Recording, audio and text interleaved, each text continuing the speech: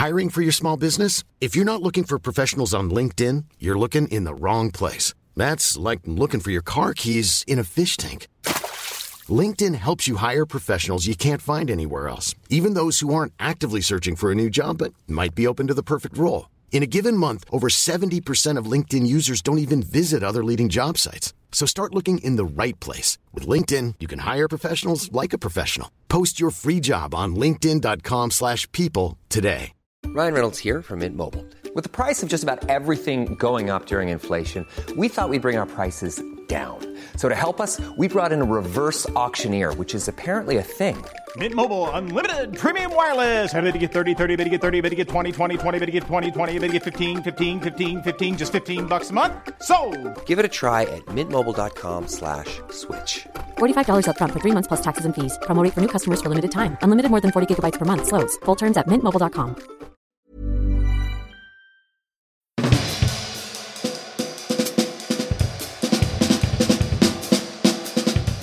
Welcome to Our Shelves, a podcast where writers from the legendary feminist publishing house Virago talk about their cultural worlds.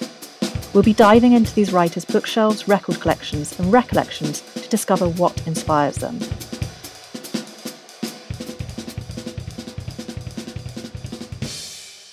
I'm Lucy Scholes, and my guest today is Lynda Grant. Lynda is the author of 4 non-fiction books and 7 novels. She won the Orange Prize for Fiction in 2000 and the Lettre Ulysses Prize for Literary Reportage in 2006. Her novel, The Clothes on Their Backs, was shortlisted for the 2008 Man Booker Prize and went on to win the South Bank Show Award. And The Dark Circle was shortlisted for the 2017 Women's Prize for Fiction. Welcome to Our Shelves, Lynda. It's a real pleasure to have you here today. Thank you. Your last novel, I want to start by talking a little bit about that, A Stranger City, which has just been released in paperback for anyone who hasn't had the chance to read it yet. It presents readers with a labyrinth of stories from contemporary London, within which these very small communities take centre stage. And as a Londoner yourself, I was wondering what your experience of the city has been over the past few months. And from what you've seen, has lockdown challenged this sense of community that you write so brilliantly about, or has it given it a chance to shine? I think the latter. I think I live in a sort of quite a quiet road in North London on a hill, and on the other side of the road, and I'm looking at it now, there's a large block of interwar flats. They're all 1-bedroom flats. And it's always been a bit sort of rear window for me, sort of, trying to peer in, but never actually seeing anything particularly exciting, just people cooking and watching TV. You need a good murder to get you going. Yeah, I know. I used to be able to see the Shard in the gap between 2 buildings, but that's been built over. Somebody's built some luxury apartments, which will probably never be lived in front of them. But when lockdown started, I was really very, very anxious, very, very nervous, and felt that I was going into this period sort of intense, unparalleled isolation and probably loneliness, and that writing would not be the same, because when you're writing, you're trying to escape from the world. But actually what I wanted to do was to escape to the world. There was no world to escape from. But I think what happened was the first week of clapping for the NHS, it was still dark. It was a week before the clocks went forward. And I remember hearing about it and thinking, oh God, nobody's going to do it. I'm sure I'll just go and stand by the window, but I'm not going to start it off because I don't want to look like a complete idiot. And then at 8 o'clock, suddenly the first window opened and there was a young man standing there clapping. And I thought, well, I'll join him to encourage him. And then all the windows opened. I mean, there's 64 flats there. Almost all the windows opened. And these outlines of these figures were standing and whooping. And somebody up the street started playing an electric guitar. Wow. And cars were coming past and beeping, and people were walking along and applauding. And it was the most incredible moment. I mean, I felt as if I wanted to burst into tears, because I think I felt much less alone than I had. And it continued on as strong as ever right through the 8 or 10 weeks. And then what happened was a local WhatsApp group started up, helping people who needed to do their shopping, doing and exchanging information. And our local corner store was absolutely brilliant in making sure that they were not only stocking things, but letting people know through Facebook when they had new stocks of things. So it was a remarkable thing that I think that lockdown brought us together as a community, and we started to know each other. We started to know our neighbours. It was a very strange but kind of quite marvellous thing. And the city felt stranger. So there were all these sort of, the windows were these little kind of postage stamps with people behind them. And it felt really kind of quite wonderful. And it was one of the strange sort of advantages of lockdown, that the sense of very, very localized communities was massively increased.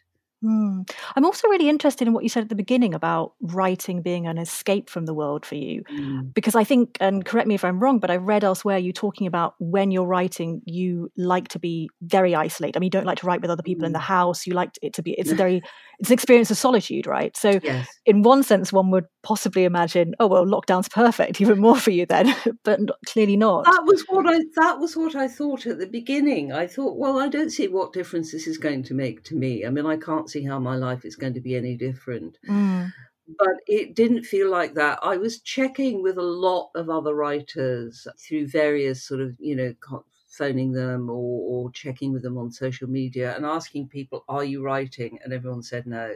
Hardly anybody was writing. And I think that the anxiety was too intense. You're constantly looking for what was called the terror scroll, looking on Twitter to see what the latest news was.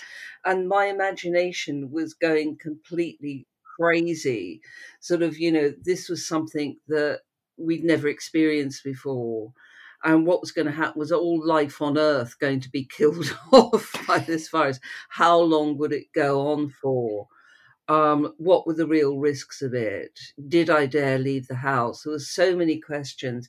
So it was trying to reformulate the solidity of your reality, where everything was melting like a Dali clock.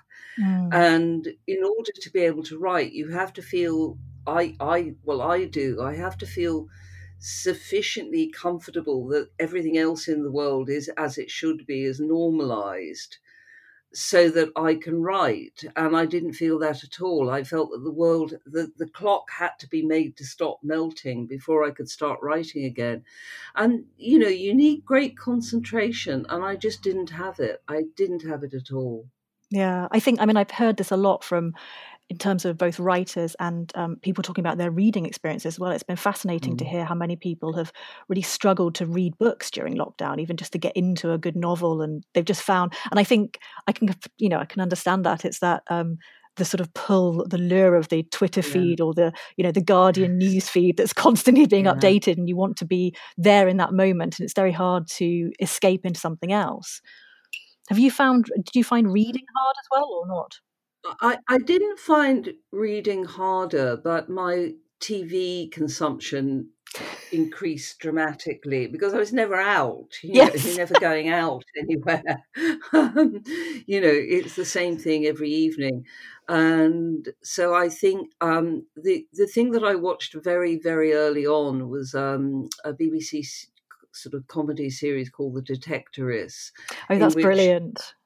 Everything is peaceful and normal, and there's lovely countryside, and it's always summer, and it's kind of quite gentle, and it's completely unthreatening. What I didn't want was any kind of literature which made demands on me, which frightened me or took me out of. I wanted things that sort of kept me in a kind of comfort zone of denial of reality. Yeah. I mean, it's an extraordinary time, really.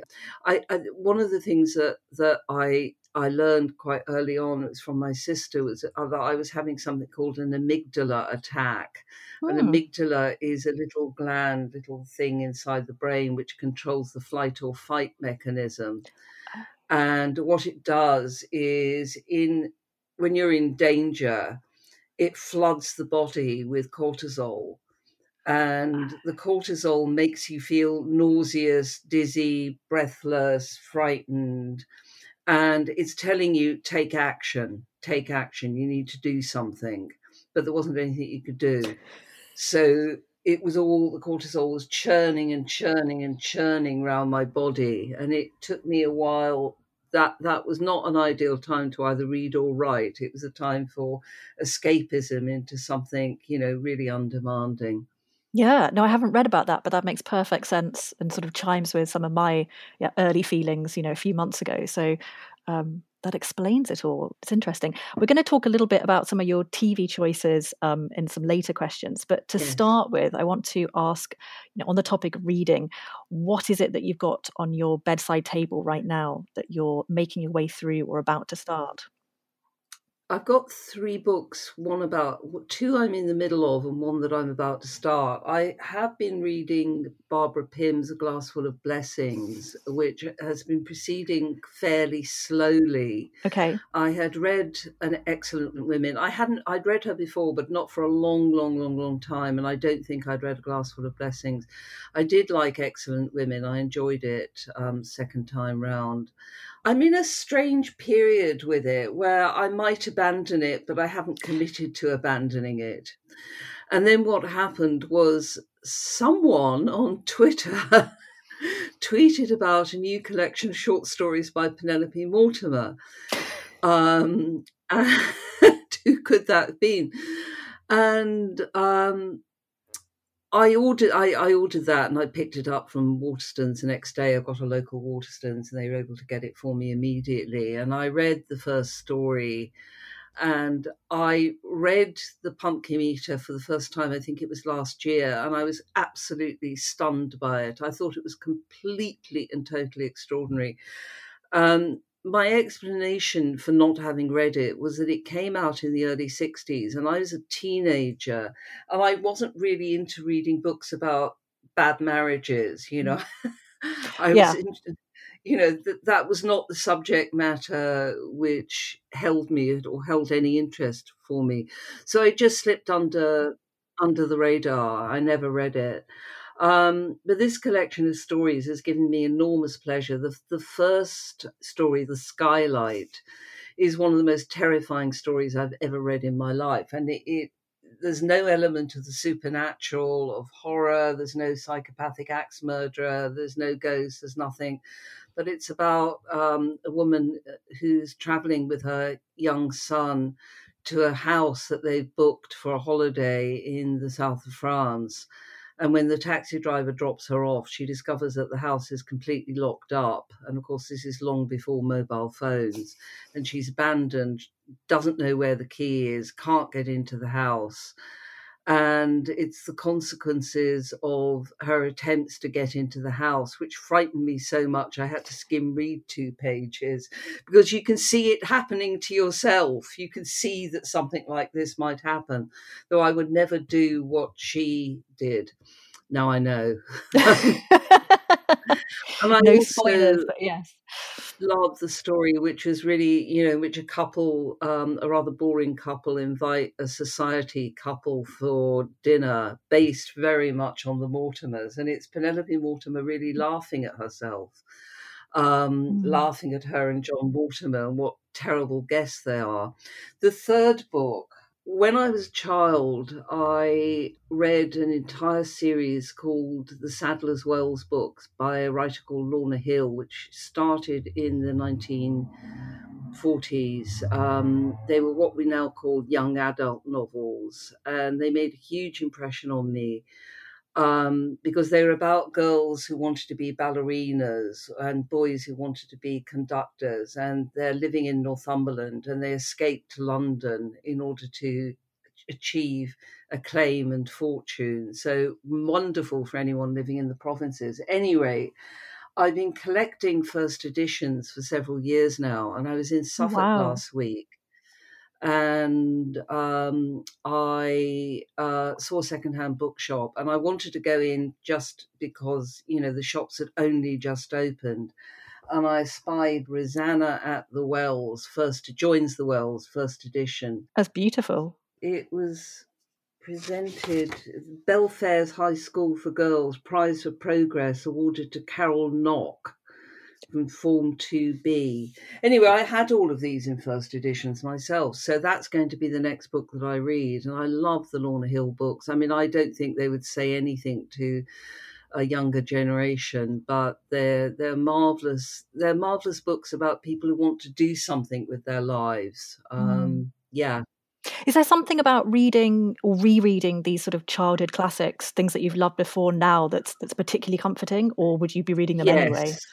Yeah, I think that there are always periods in your life when you retreat back into childhood classics, partly because of the familiarity, but also because you're going back to a person that you have long lost and have lost any connection with.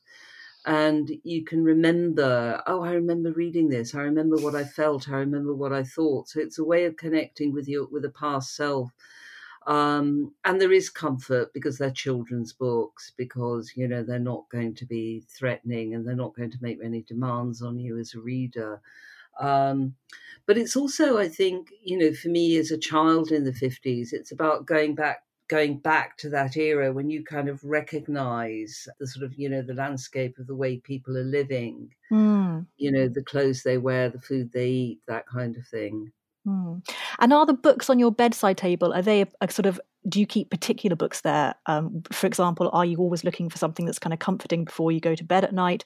Or are you reading other books in your living room, for example? I'm always fascinated to tell how people make the distinctions between their to-read piles. I tend to read in the living room on the sofa with my feet up. And the books which are actually on the bedside table are the ones waiting to be taken into the living room to be read. That's a nice way of doing it, I think. Yeah. Excellent. Well, those are great recommendations. In fact, I think you're the second person on the podcast to be currently reading a Barbara Pym, so she seems to be a bit of a go-to for quarantine time, I think. Yeah, interesting one. And there's a lot of I mean, obviously she has a huge sort of following, and there are a lot of people who are great Pym fans and will kind of reread her over and over again. So I think there's something comforting in that as well, perhaps. Next, I want to talk to you a little bit about a recent article that you've read that's made you think. And this is also on the topic of back to TV, kind of, isn't it? So could you tell me about the article you wanted to pick? It was an article in The Observer this Sunday by Natasha Walter about the TV series Mrs. America, which is a series about the campaign, the fight to pass the Equal Rights Amendment in America. And it focuses on two very different sets of women. Phyllis Schlafly, who was the opponent of the ERA and her housewife supporters, and then the great second wave feminists, Gloria Steinem, Betty Friedan, Bella Abzug, the rest. And it's a 9-part series. I mean, I've just eaten it like sweets. It's an incredible piece of TV, very funny, very uplifting, but with the knowledge from the very first episode that they're going to lose. And Natasha said that what she thought was significant about it was that it's about failure. It's not about we struggled against adversity and then we won. The ERA has still not been passed. When the attempt to start it being passed was in 1923. Both sides fail in their attempts to campaign for the cause that they want. They do so in very different ways. The feminists lose the legislative campaign, and Phyllis Schlafly loses the campaign to make herself a leading figure in Republican politics. And, you know, Natasha was saying so many of the fights that she has been engaged in have been failures, fail, over and over and over again. And so the successes are so limited. And it's very rare to see that portrayed because people want to see a triumph. They want to see triumph over adversity. And that's not what this does. And it's not what most campaigning politics are about. Was it, I mean, reading Natasha's article about it, did it change your opinion on what you'd watched in the show already, or was it just sort of highlighting what you felt was very good about it? I thought it was a very interesting observation because at the beginning, when it started, I thought, you know, I wonder how many people watching this for the first time, who were not even born when this campaign started in the early 70s, knew that they were going to fail. And how different is it to watch this if you know that it failed and you know that Phyllis Schlafly was triumphant. And so all the way through, I kept on thinking, this is a doomed cause. And what you see as the episodes wear on is the rise of the moral majority and the conservative right, which leads to Trump. So it's also, it looks on the surface to be about some feisty feminist women, but it's about how they were defeated, and that's very unusual. Yeah, no, completely. I mean, even just the way you describe them as feisty feminist women, I know that's a sort of slightly tongue-in-cheek because we constantly use this word feisty to refer women, but not men. Right, exactly. So it's got problems in itself. But I think in Natasha's article, it's kind of brought up that there is this. We're so used to hearing the sort of success stories, and when we, especially like a younger generation, when they like to think about sort of feminist history, they like to think about what was achieved, the empowerment, and what was brilliant about it. And actually, the real story is that there's a lot of hard battles that weren't won, and and this is as important as recognizing those battles that were, right. That's right, and also, it shows that some of the there were trade-offs between, are we going to, are the feminists going to back a black presidential nominee or a candidate for the nomination who has almost no chance of winning, or are they going to back a man who does have a chance of winning? So there's that paradox is there, that beginning struggle. And then are they going to alienate ordinary women out in middle America, Phyllis Schlafly supporters, if they embrace lesbians? So, it's all that intersectionality was there right from the beginning. I think we're going to stick on the topic of TV for your next answer, because I've also asked you to talk about another TV show that you've loved recently. It sounds like you've loved Mrs. America, but there's also I loved other it, things. But I didn't want to talk about it twice. Exactly. Well, you can, it can be there in the background, but you've also been watching something else, haven't you, that you've enjoyed lately? I mean, there's been some amazing TV, but one of the highlights was the second series of Elena Ferrante, Story of a Name.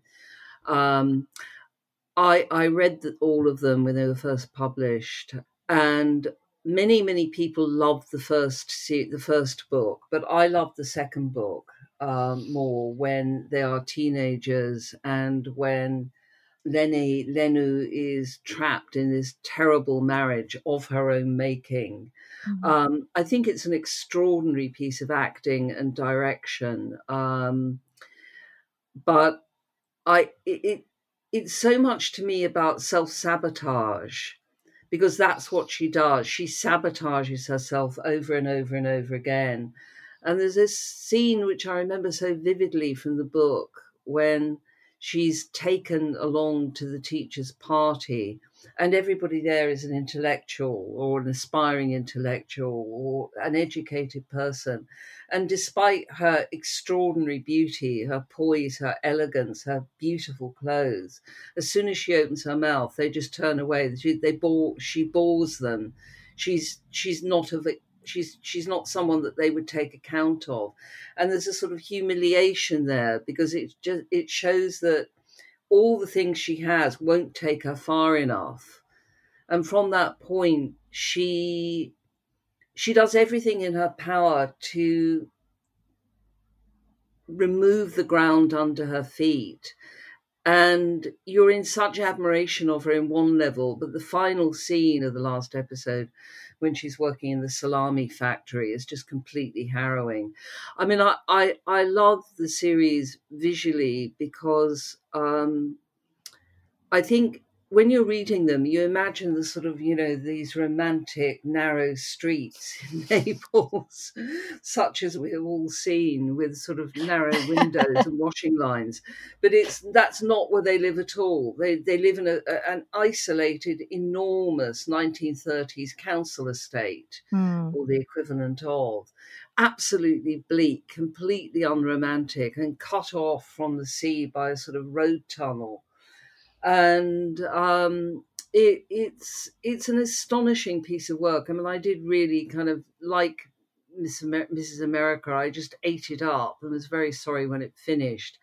And I'm desperate now. Well, I'm desperate now because nobody knows when they're going to be able to start filming the next series. Yes, you're stuck a little bit waiting for that, aren't you? I mean, before you watched the first season even, were you worried about whether the adaptation would disappoint you? Because I think there's something so tricky about adaptations of beloved books in particular, right? That you have such an idea in your head of what you saw these characters as, you saw their kind of environment as. And I think more than so many other books recently, the Ferrante adaptation has been one that people were sort of on tenterhooks for and then either loved or hated, Well, absolutely. I mean, the fact that Paolo Sorrentino was on the credits was, reassuring. And the fact that she had been so involved was reassuring. I thought the casting was absolutely superb. I mean, I couldn't have asked for better, really. Not a single character. But I also think that if you don't know Italian society, Neapolitan society, you actually don't know what you're imagining, and you're imagining things that are erroneous, I think. So that's what I mean about imagining that they live in this, these winding narrow streets of 18th century houses, and that's not it at all. I think it was more real for me watching it on TV. I mean, obviously it lacks the voice, the authorial voice, it lacks the ideas, and yet I think it told the story with enormous tension and fantastic characterization. I thought it was probably the most successful TV adaptation I've ever seen. That's pretty high praise. I hadn't realized when I started watching the first series that they were only serializing the first book. I thought they were going to do all 4 books.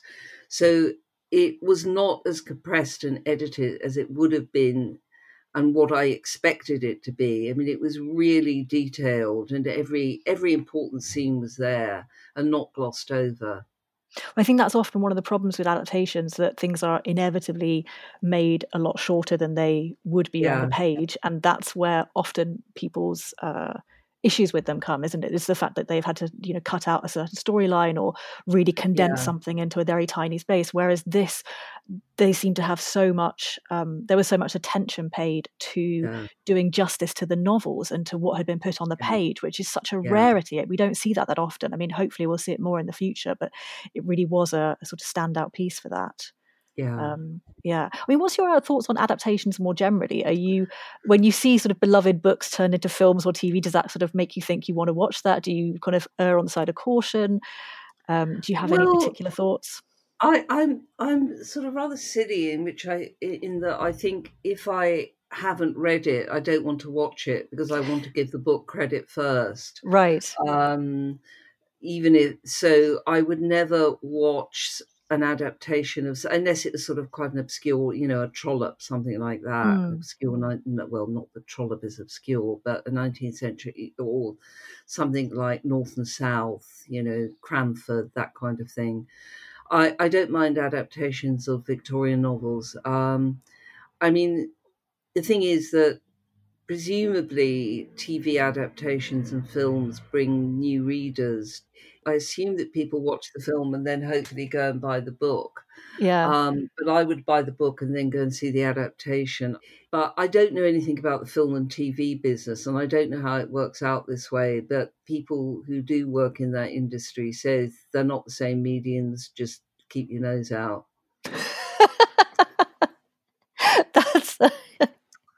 That's interesting. I suppose it's just, people have to think about them. The storytelling is very different in these two different mediums, so it doesn't always translate that something that's excellent on the page will be as excellent on the screen or vice versa. Yeah. I think I'm always very interested to find out what, particularly people who write fiction, what their kind of thoughts are on the whole process, because some people have very sort of pure ideas about what they want to watch and other people are happy to kind of roam free.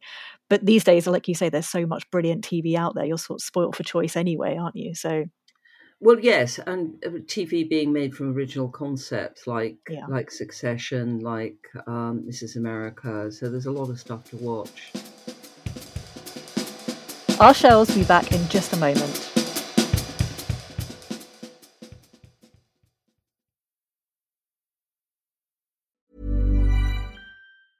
Ready to pop the question? The jewelers at BlueNile.com have got sparkle down to a science with beautiful lab-grown diamonds worthy of your most brilliant moments. Their lab-grown diamonds are independently graded and guaranteed identical to natural diamonds, and they're ready to ship to your door. Go to BlueNile.com and use promo code LISTEN to get $50 off your purchase of $500 or more. That's code LISTEN at BlueNile.com for $50 off. BlueNile.com, code LISTEN. Ryan Reynolds here from Mint Mobile. With the price of just about everything going up during inflation, we thought we'd bring our prices down. So to help us, we brought in a reverse auctioneer, which is apparently a thing. Mint Mobile Unlimited Premium Wireless. How to get 30, 30, bit to get 30, bit to get 20, 20, 20, bit to get 20, 20, bit to get 15, 15, 15, 15, just $15 a month? Sold! Give it a try at mintmobile.com/switch. $45 up front for 3 months plus taxes and fees. Promo rate for new customers for limited time. Unlimited more than 40 gigabytes per month. Slows full terms at mintmobile.com.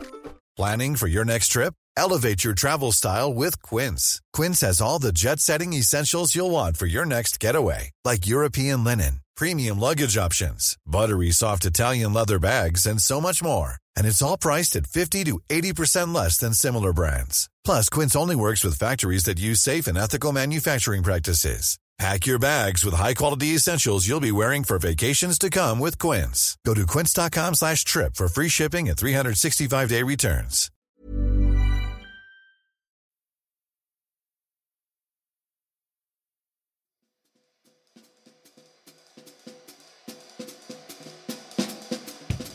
Welcome back to Our Shelves.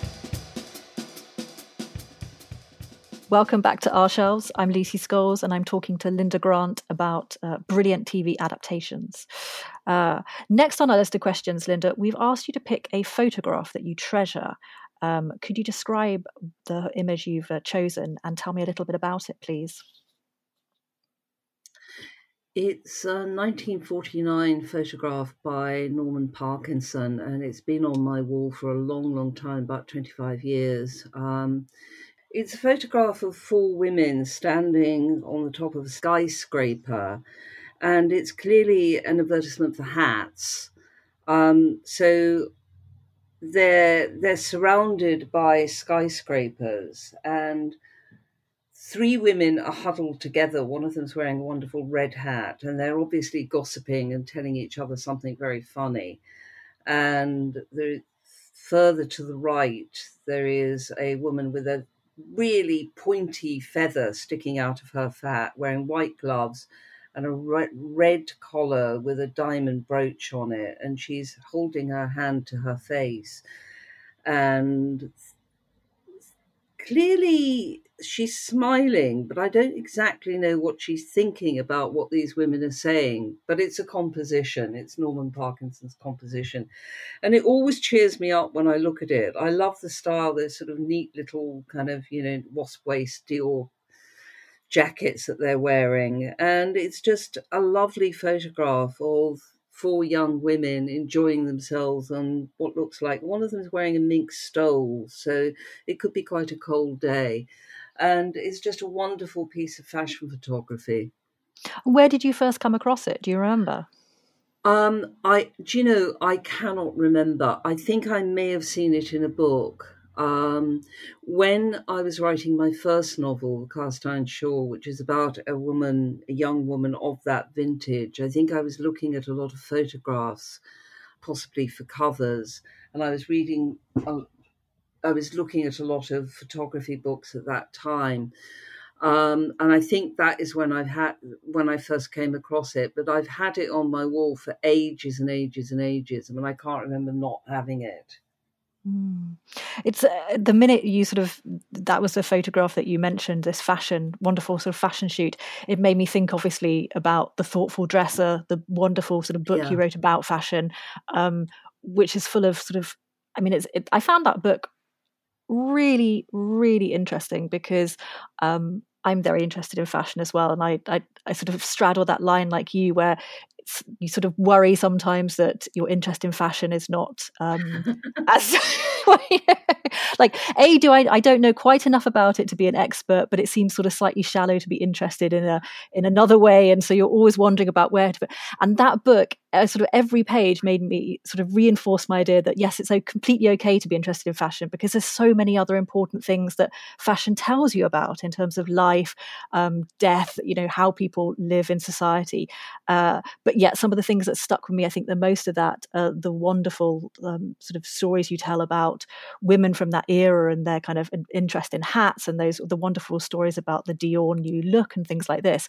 So it's really lovely to know that you've got a picture that's sort of showing all of those in your flat as well.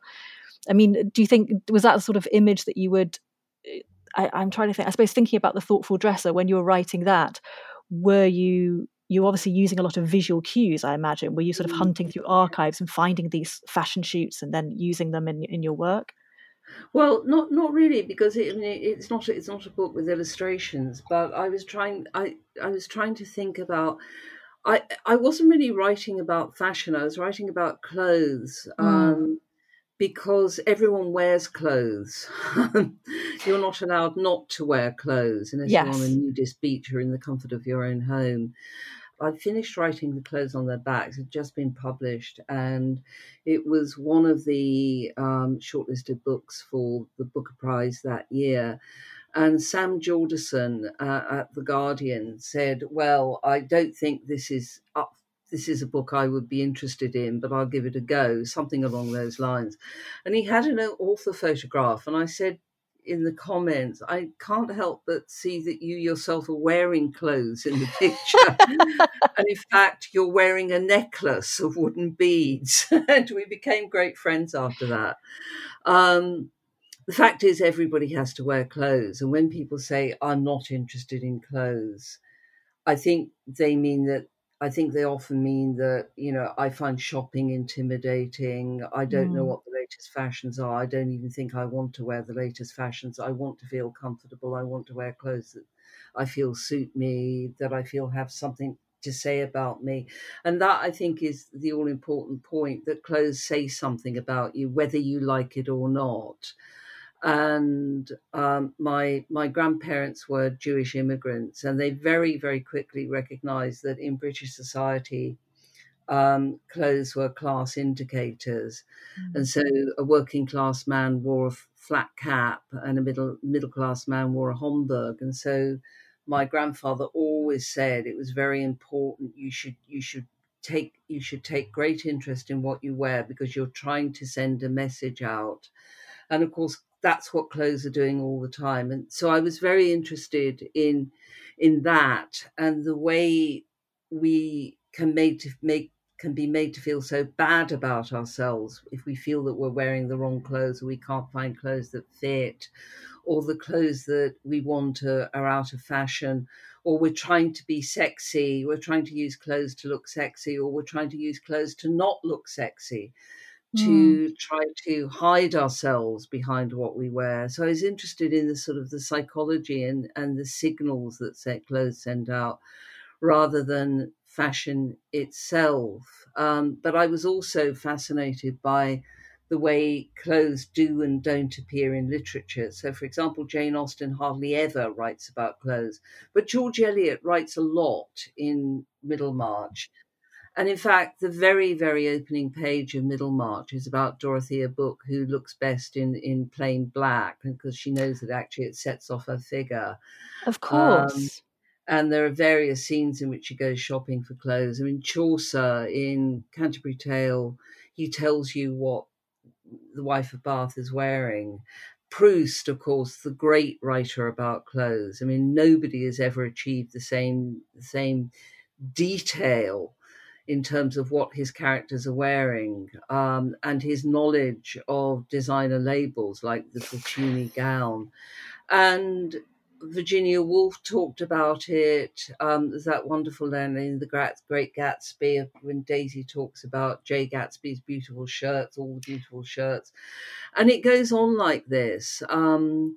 There's a wonderful line in Dodie Smith's I Capture the Castle when she says, a new dress is a great help under all circumstances, which is nothing has ever been truer said. And then I think that what happens is, from around the 60s onwards, you get things like she came towards me in a dress the colour of the underside of a gull's wing. And you think, what are you talking about? So I think you have that literature becoming a place of self-appointed seriousness, and we can't talk about fashion because it's trivial. And then chick lit comes along, and you have to build a wall between literary fiction and chick lit, and that seemed to me to be completely preposterous. I remember when I was writing the first draft of The Cast Iron Shore, my agent saying, your research is showing. And I said, what do you mean? He said, well, you mentioned the designers of the clothes that people are wearing. And I said, well, if I said that he was driving a Jaguar, would that be research showing? If it's a car, is it different somehow?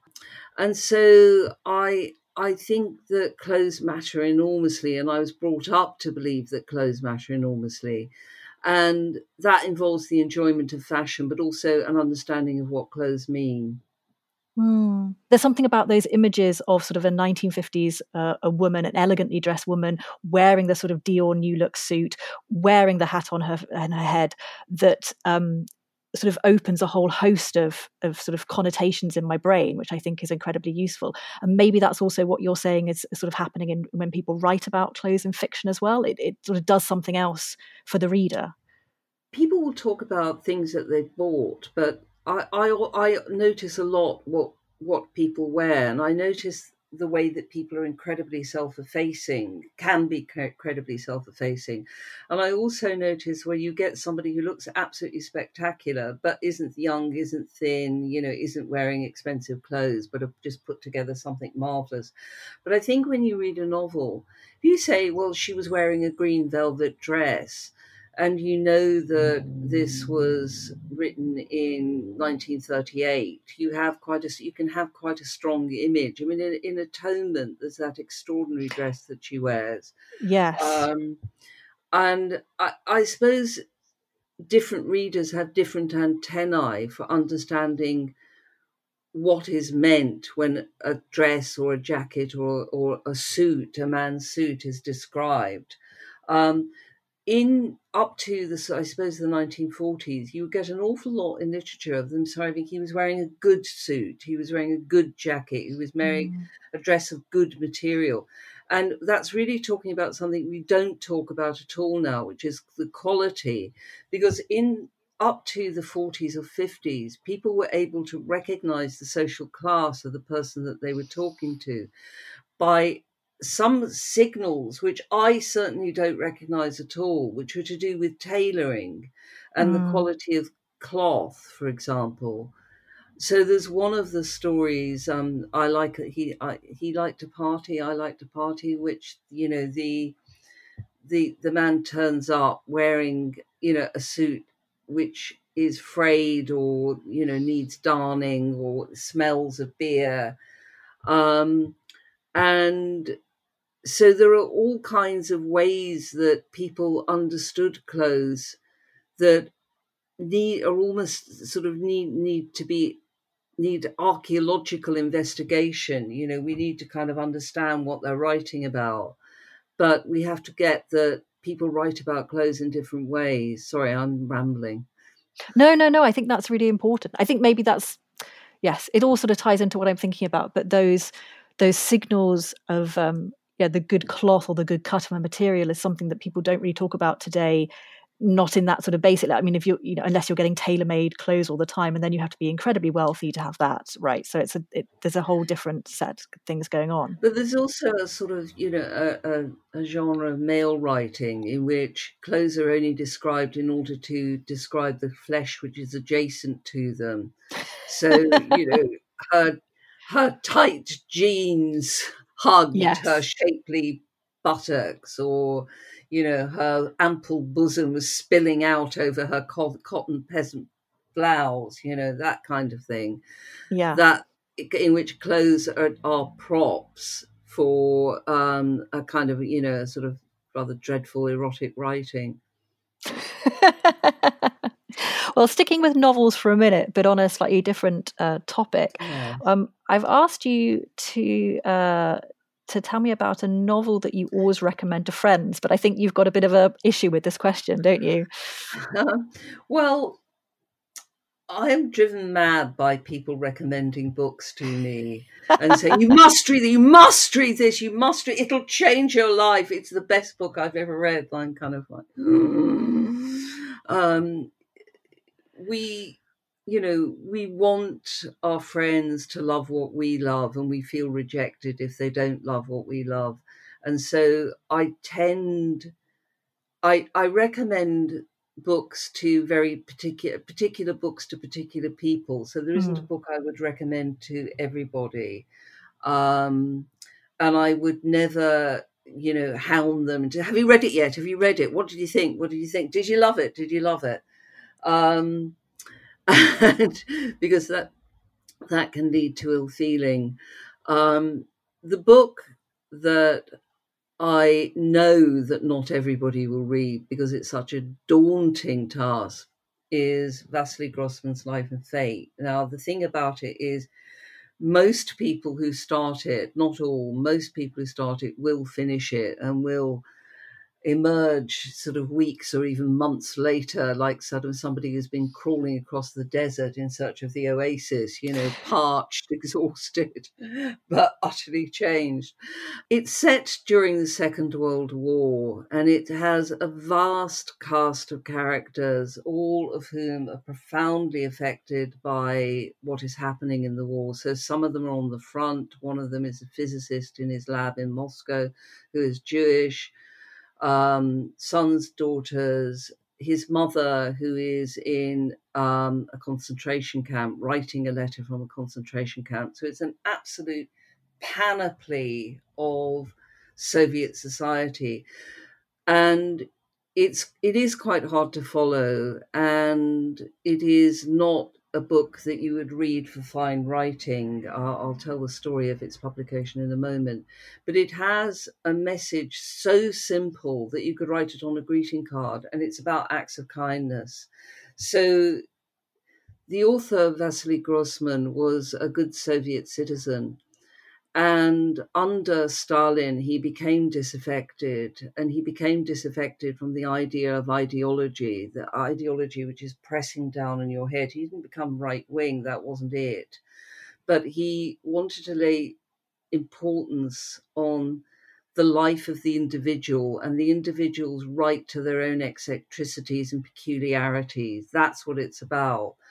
And when he finished writing it, he had to submit it to the Writers' Union. This was a legal requirement. And they took it away and they read it and they said, this can't be published for 300 years. Imagine that. Wow. And he died not long afterwards, of agonizingly in the early 60s of stomach cancer, I think. And sometime in the 80s, the carbon copy, the actual carbon was discovered. The carbon copy was discovered, and it was photographed on microfilm and smuggled out of the Soviet Union to Switzerland by the physicist Sakharov. So it's an extraordinary story about this book. It was published in France, translated into French, and it wasn't translated into English until I think the mid to late 1990s. And Anthony Beevor, in his book Stalingrad and Hit Berlin, The Downfall, referred several times in the footnotes and quoted from this book, and that's where I first came across it. It's about 800 pages, but I thought, okay, I'll try this. And I started reading it in about 2003, I think. It took me 3 weeks to read. And for a further 3 weeks, I couldn't read anything else. I was recovering from reading it. It is the most extraordinary work of fiction. As I say, he never had a chance to edit it. What you're reading is absolutely a first draft, but it is utterly humane. And it is about human beings living in terrible, terrible times and behaving in ordinary, unheroic ways, but doing kind deeds. There's a very touching scene in which a young soldier reaches forward to kiss his soldier girlfriend and tactfully removes a louse, which is on the collar of her jacket. And then there is an old woman who, without ever knowing why she's done it, reaches into her pocket and takes out a piece of bread and gives it to a starving German captured soldier. And in one of the most extraordinary, moving scenes in the book, an unmarried teacher accompanies a young child into the gas chamber so he won't have to die on his own. I mean, it is absolutely harrowing. And the book is just saying, be kind, be human, be ordinary, be yourself. Don't let ideas oppress you. So if anybody listens to this and reads it, I promise you no few joys and pleasures, but I promise you a really profound experience. And the current vintage edition has an introduction by me, so you can learn more about it. Well, sticking with incredible books or books that have made you really sort of changed your life and made you think differently. It sounds like Life and Fate has certainly had quite an impact on you. Could you tell me about a book or books that have made you think about feminism in a different way or a new way? Well, it's a long time since I read it. But in the 70s, I read Sheila Rowbottom's Hidden from History. And she's an historian. She's a feminist historian.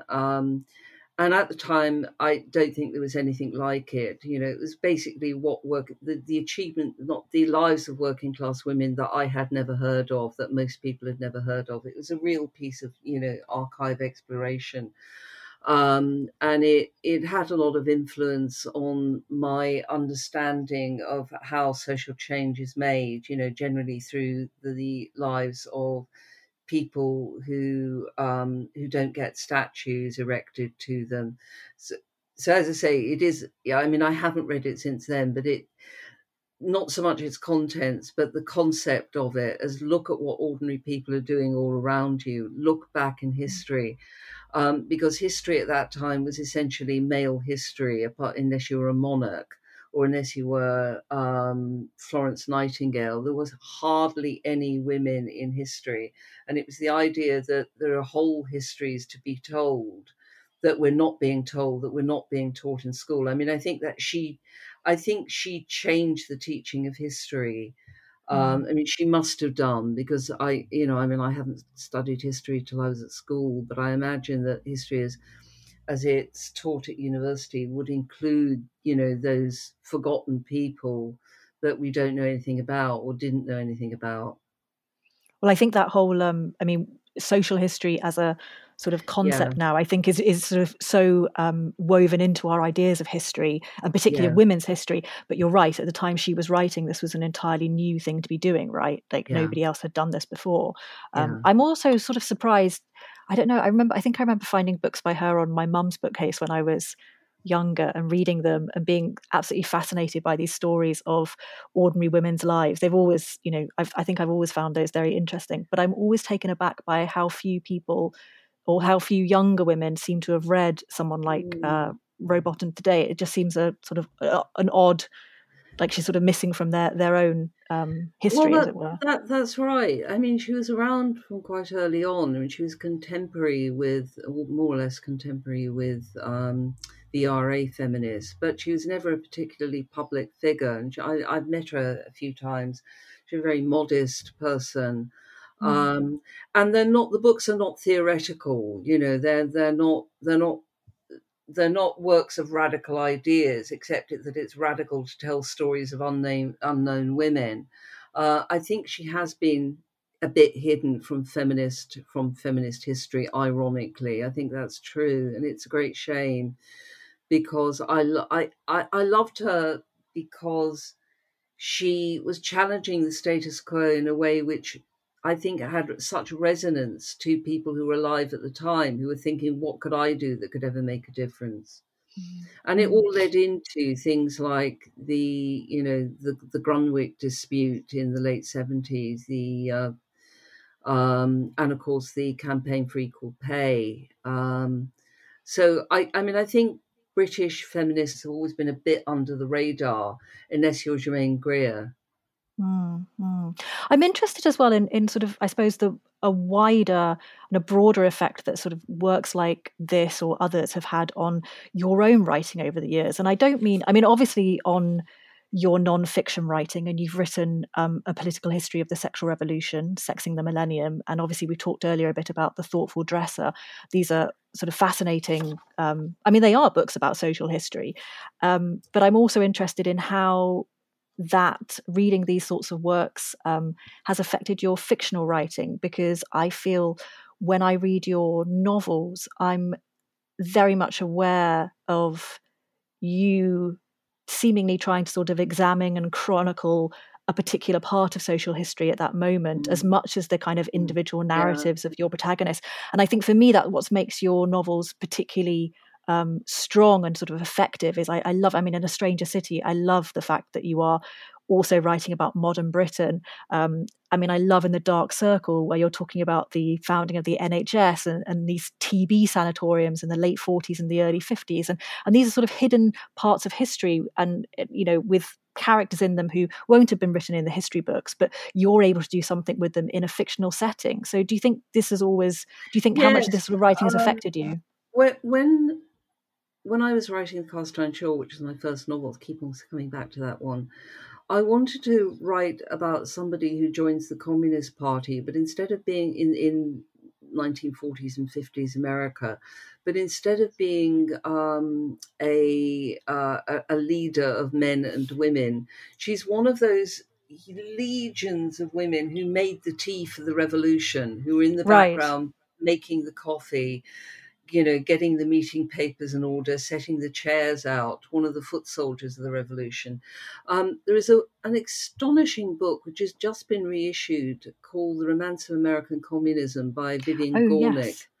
It was first published in the mid-70s, and it had a big impact on me because it was interviews with people who mostly had been members of the American Communist Party, and what their lives have been like. And I love telling those stories of people who are not famous, who maybe didn't accomplish anything in their own right, but were part of social movements, and how it affected them and what went wrong for them.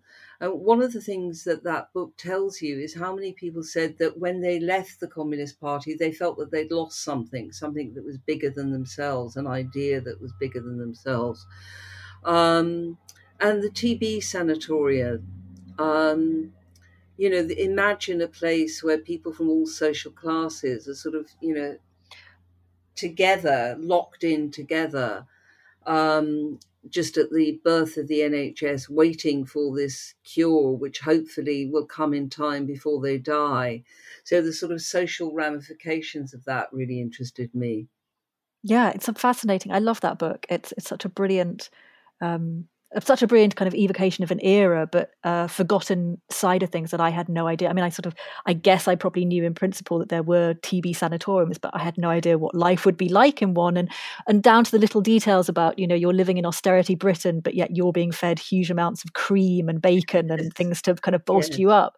It's just sort of brilliant writing, and it's a way to uncover these forgotten stories, in a different way, I think, than just writing the non-fiction versions of them. Yeah. And the last question I have for you today, Linda, is can you name a woman whom you admire? Yes, very, very easily. And this took no thinking whatsoever. It's Joan Bakewell. So imagine you're in suburbia in Liverpool in a detached 1959 built house. And there are 2 TVs, and your parents are in one room and you're in the other, and you're sitting on the floor, crouched over a program called Late Night Lineup, in which an indescribably beautiful woman with long black hair, dark hair, and a mini skirt and very, very long legs is grilling some titan of the arts, asking the most incredibly intelligent questions.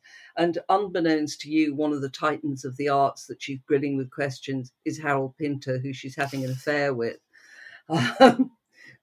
And week after week after week, this is going on your TV, and you are thinking, what? There is another world. There is another way to be. There is a whole life out there. And this woman who, admittedly was quite a lot older than me. I mean, she was in her 30s when she was on Late Night Lineup, but she was, she was so beautiful and she was so fashionably dressed. And she was the catalyst for me. I wanted to be her. I mean, I don't mean I wanted to be an arts presenter, but I wanted to live in the world that she lived in. And she was, a sort of a gun in the small of my back, shooting me forward into the future and out of suburbia.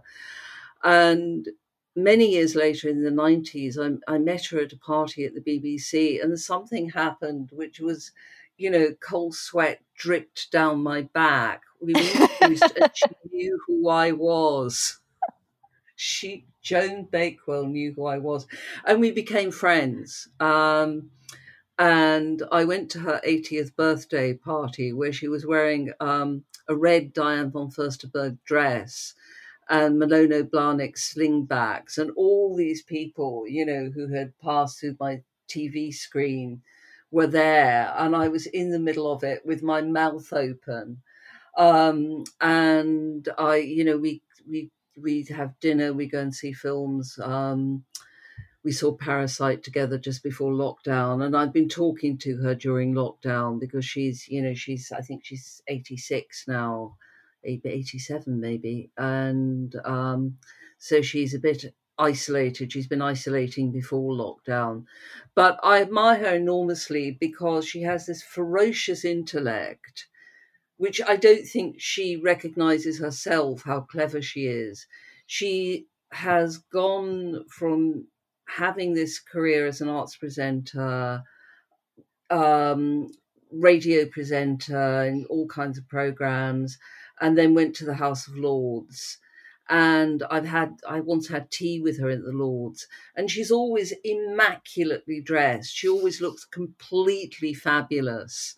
And she says, where did you get that dress? Cos, darling. I got it from Cos. So she was saying at this dinner, my next trip is going to be Libya. What? What? You're going to Libya? And she's very funny, and she has made an enormous amount of her life. She talks in paragraphs. She always says incredibly intelligent things. She's funny. She's charming. She has the most fabulous house now. She's just moved. So everything about her I envy and admire. And she's such a role model. I remember sitting next to her at a lunch, I think it was, and she just started to talk about my affair with Harold. I said, bliss. She never holds back. There's never an impertinent question. And she is indefatigable. I mean, she seems like a woman many years younger than she is. And I think she's an absolute force for good. She's been so influential on my life. I think what I also love so much about this, your story you're telling, is that sort of, everyone says don't meet your heroes, but in this case, meeting her has obviously enriched your life in a wonderful way. She got me to do Pilates. She started Pilates when she was 59. I started it slightly later. But yeah, I do Pilates because of Joan, because she's still walking about with vigour and driving her Mini Cooper. Oh, that's wonderful. I think that's a perfect place to end. Thank you so much, Linda. It's been a joy having you on the show. I really enjoyed doing it and talking to you. Thank you for listening. Our Shelves is brought to you by the team at Virago Press. Special thanks to today's guest, Linda Grant, and tune in next time for more conversation about books, feminism, and culture. Thank you for listening. Our Shelves is brought to you by the team at Virago Press. Tune in next time for more conversation about books, feminism, and culture.